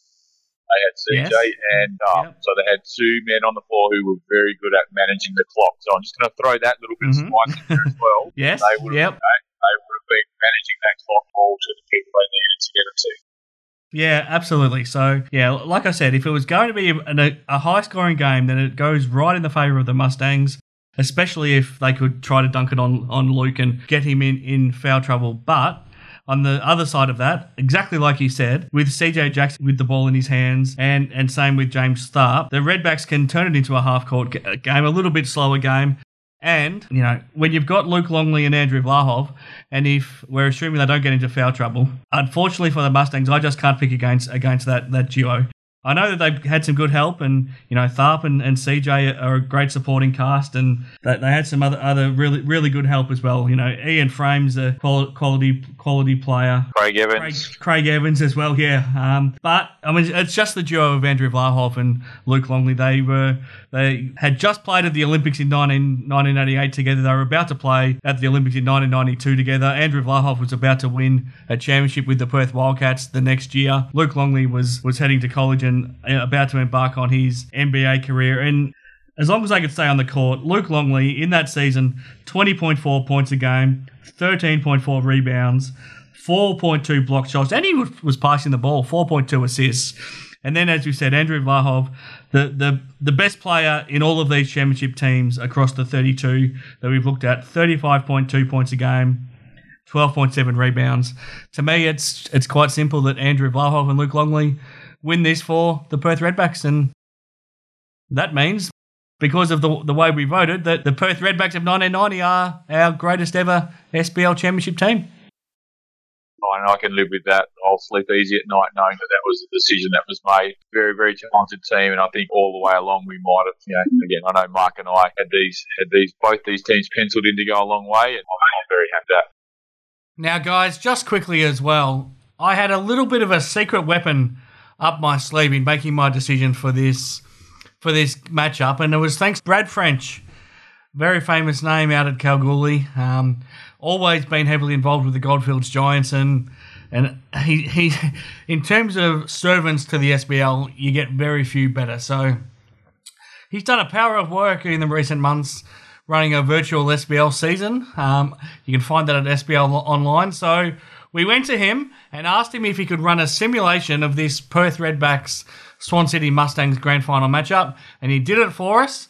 They went to 3 games, remarkably, and in the end, it was a 2-point victory in Game 3 for the Perth Redbacks. So not only was this my opinion on who I thought would win, it's been backed up by Brad French's simulation. So there we have it. And as a special treat for next week, Ben and Mark, tune in because we'll go through the full results and box scores of those 3 games that Brad French did for us, and it's going to be fantastic. I actually think, to do it justice, Luke Longley was in cruise mode when he played in that, and I actually think he would have had another year coming, even the tougher team in the finals. I think it was only 6 months or a few months after that, he signed as number 6 in the NBA draft. He was outstanding, and he just finished a year that I think he was ranked the number 1 or 2 centre in the NCAA for New Mexico. So to put into perspective that sort of talent, if in all my coaching time I could recruit a guy with that credentials into the SBL, people wouldn't believe that I was able to get him, and he came as an Australian. And Vlahov was very similar at Stanford as a captain. You get a leader, and I look for imports that provide leadership, and you've got one of the best leaders of all time sitting there playing as an Australian. So I'm very happy that they won, but as I said, you could put a case for those Mustangs team in a one-off grand final like we have at the SBL as well. And I can see Glenn's points exactly that there was a lot of firepower for them to guard, and I'd imagine at times that the Redbacks probably would have sat in a massive zone against that Swans team because they would have been struggling to back up on it. And look, I just want to put a challenge out there to anyone that's been around the league for a while. I've searched high and low to try and find footage of these early games. Probably until the SBL started to live stream them, they're not really online. But I'd love to have a copy if someone could either get a DVD or a digital copy to me. I'd love to have these 32 teams grand finals archived somewhere, whether it's on a YouTube or even if we would have put them up onto the SBL huddle so that people can actually access these games and watch them because. Again, these are the names that are our history, and we don't want to leave that behind. And that's been the most enjoyable part for me over this last month is chatting to Charlie, chatting to Farrell, chatting to my boyhood idol Andrew Vlahov, speaking to Glenn, speaking to Mark on a weekly basis about these sorts of things, getting Jared Prew's insight. All these people that have been a part of it have just made this journey so good, and I'd love for them to be able to sit down and watch those games if they wanted to. It just adds another layer to what we're doing. So if any of the clubs out there that are listening that have copies or players have got copies of these games, hit us up through our social media, and like I say, I'll drive all over the city to pick up a DVD or a thumb drive if that game's on it. You won't have to drive far, Ben. I could probably give you both those teams' grand final games, but you'll have to find someone that can actually take them on VHS video. I have a means and a capability to do that, mate. Fantastic. Video tech from way back, so I can get that done. There we go. Yeah. All we had to do was ask your head coach, Ben. We don't talk to each other. Well, this has been a lot of fun. You'll stick with me, Ben, now to wrap up the show. But Mark, this wouldn't have been the same without you. Thanks so much for all of your hard work. Best of luck with the Kalamunda Eastern Suns in the West Coast Classic. But yeah, thanks very much for being part of this NCAA tournament with us. Thanks, Chris. I really enjoyed it. Just remember, everyone, vote Ben Entries Personality of the Year. Thanks a lot, guys. Thanks, Mark.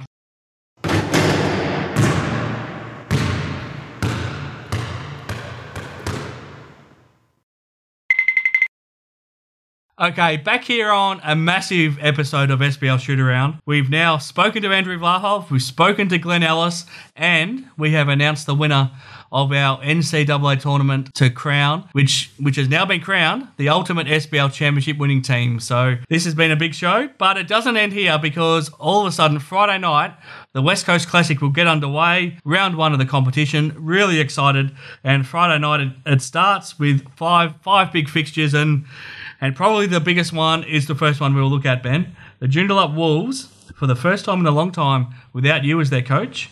And I guess as it turns out, the Perth Redbacks for the first time without Nick Lakovic as their coach as well. Two teams that I think we're expecting big things from. Who do you tip in this one? Massive matchup. I'll even jump forward 10 or so weeks to say this could be a potential grand final matchup again. Just given the last couple of recruits we've heard at Wolves there. Redbacks are primed and ready to go. Look, I'm just going to give this one to the Redbacks, just given that probably a little bit more firepower. Marshall Nelson, Caleb White, two very, very good shooters. Tevin Jackson there as well. So I'm picking the Redbacks in that one, but it'll be a close one. Yeah, I might go the Wolves with Lachlan Cummings and Lee Roberts on board, and on their home court. They're always tough to beat up there, as you know.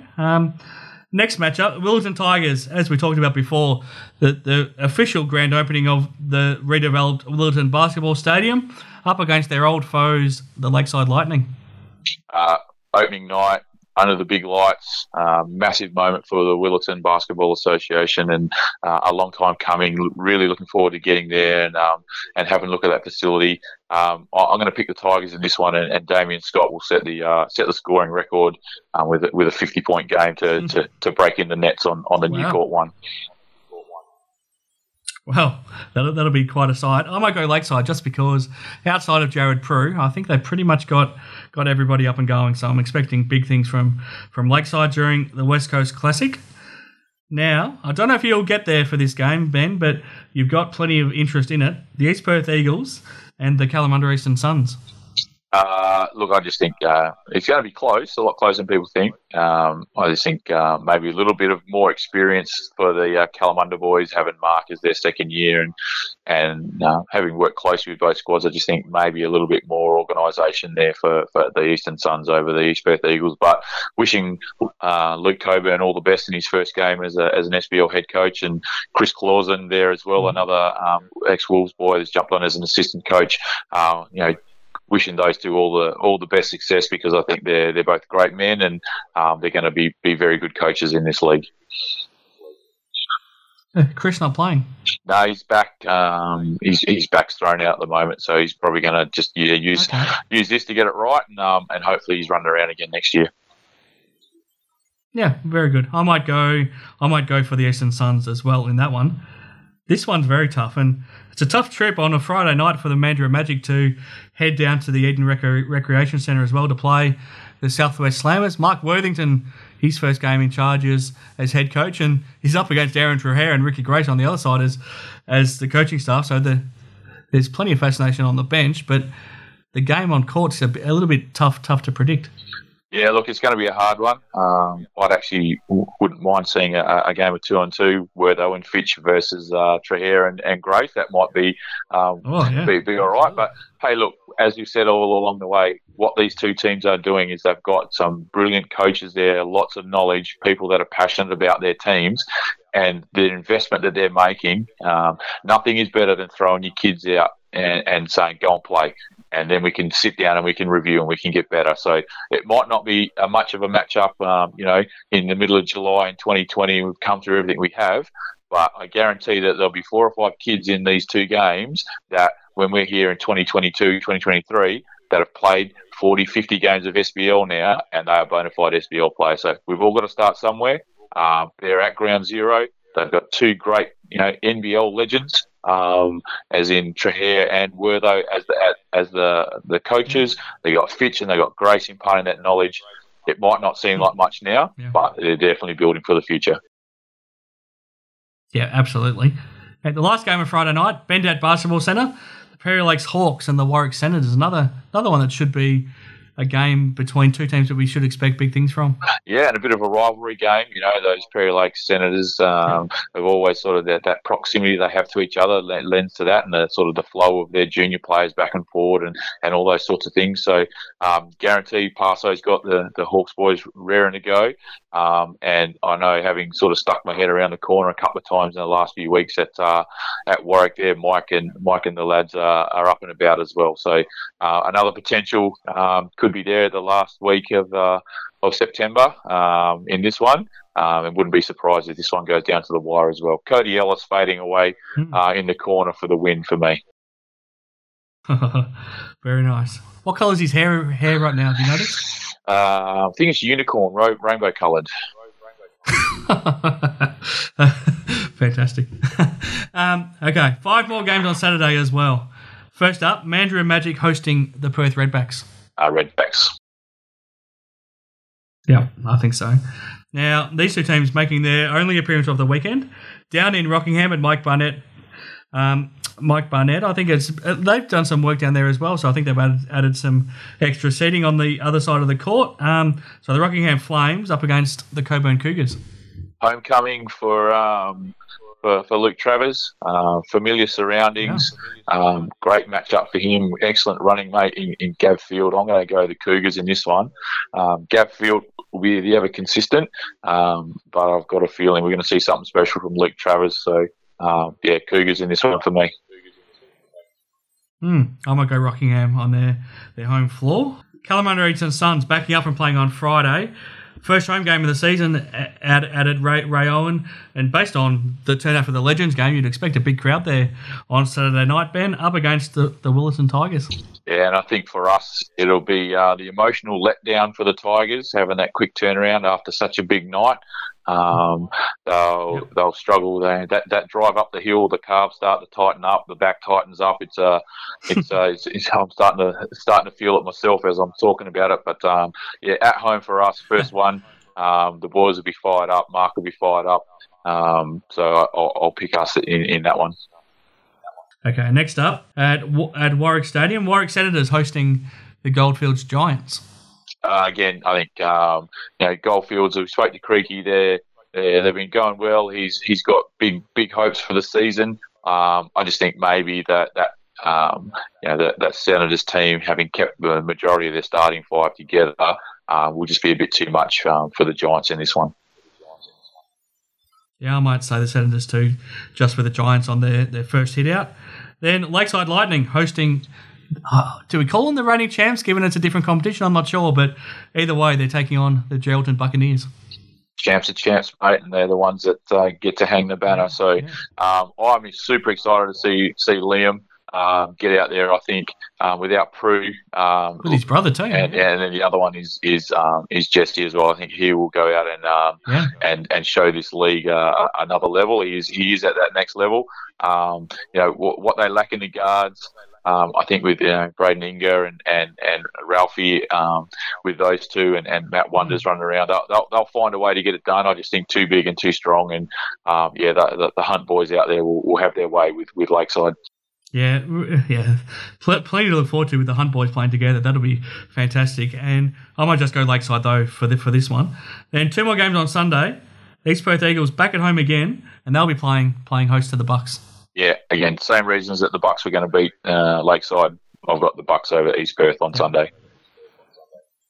Yeah, I've got the Bucks too. And then this one will be a beauty. Perry Lakes Hawks against the Goldfields Giants also on Sunday. Yeah, I think Perry Lakes will benefit from having played on Friday night and getting that Saturday off. Goldfields Giants, it's always tough for them, as Charlie said. They never use it as an excuse. But I think Perry Lakes will get this one. There we go. when we started this show 10 episodes ago, it was a dream that we would still have basketball to preview like this in 2020, but here it is. It's pretty exciting to have some real life basketball action now to be looking forward to. And as you said, we had 250 people come to a scratch match last week. People will get out in droves this weekend and support. Great to see Willetton opening a new facility. The more facilities we get like that, it just brings people into our game. We've got some really good matchups throughout the way, as we said, the Joondalup Wolves game, the Perry Lake Senators game. That Lakeside Geraldton game, that'll be a cracker as well. So some really good games across the weekend. Different places and different faces and all those sorts of things, but essentially that's what the SBL has been for over 30 years. That happens, but yeah, when we get to Friday at 8:30 and the ball goes up, really looking forward to it. Yeah, absolutely, me too. And the fact that they're so spread out, I'll be getting to, like I said, Willetton on the Friday night, probably Warwick on the Saturday night, and then out to Mirrabooka on the Sunday to spread out the teams that I'm seeing. So massive weekend ahead, and what a show this has been, Ben. This has been probably my favourite of our 10 episodes of SBL Shoot Around so far. To have Andrew Vlahov on as a guest, to have Glenn Ellis, to announce our winner of our NCAA tournament, and to crown the ultimate SBL championship team, and to also have round one of the West Coast Classic to preview. It's been a hell of a show, and I'll sign off. I'm Chris Pike, and leave you with the final words of Ben Ettridge. Really, really appreciative of Andrew and Glenn giving up their time today to talk to us about the game we love, and hearing their stories is just amazing. These are the two guys that I watched growing up, and as I said, Andrew at the Olympics, and then watching Glenn run around with the Wildcats as well. Big thanks to Mark for being a part of this journey with the NCAA tournament. His insights and his knowledge of the league are just phenomenal, and a big shout out to Chris, as we said, a man that wears many hats and doing lots of things in WA sport, not just basketball, and it's all culminating in this weekend where we've got live basketball back. We're all wearing our colours. We're all driving to the games, and looking forward to seeing and talking about the results next week.